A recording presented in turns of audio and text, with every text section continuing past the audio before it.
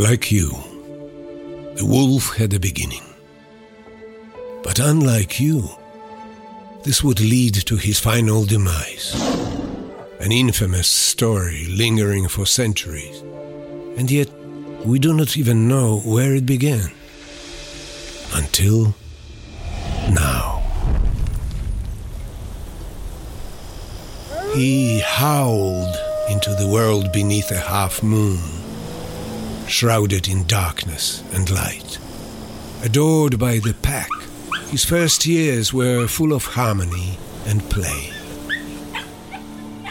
Until the people draped in red coats, dripping shoulder to tail in wolves' blood, began pushing their way into the shadowy woods. You see, the wolves in these woods were unlike any other, more human than wolf. They walked on hind legs and spoke in the English tongue. The redcoats didn't look favorably on their kind, and so their only mission in life was to vanquish them, which suited the captain's dark desire for cruelty and unearthly punishments. One night was destined to change the life of this wolf forever. A dark shadow climbed the mountains as if to encircle the pack for their sudden and inevitable demise. The redcoats found the young wolf playing on the outskirts, where the captain grabbed the young pup and placed him on his shoulder to witness the horror that was to come.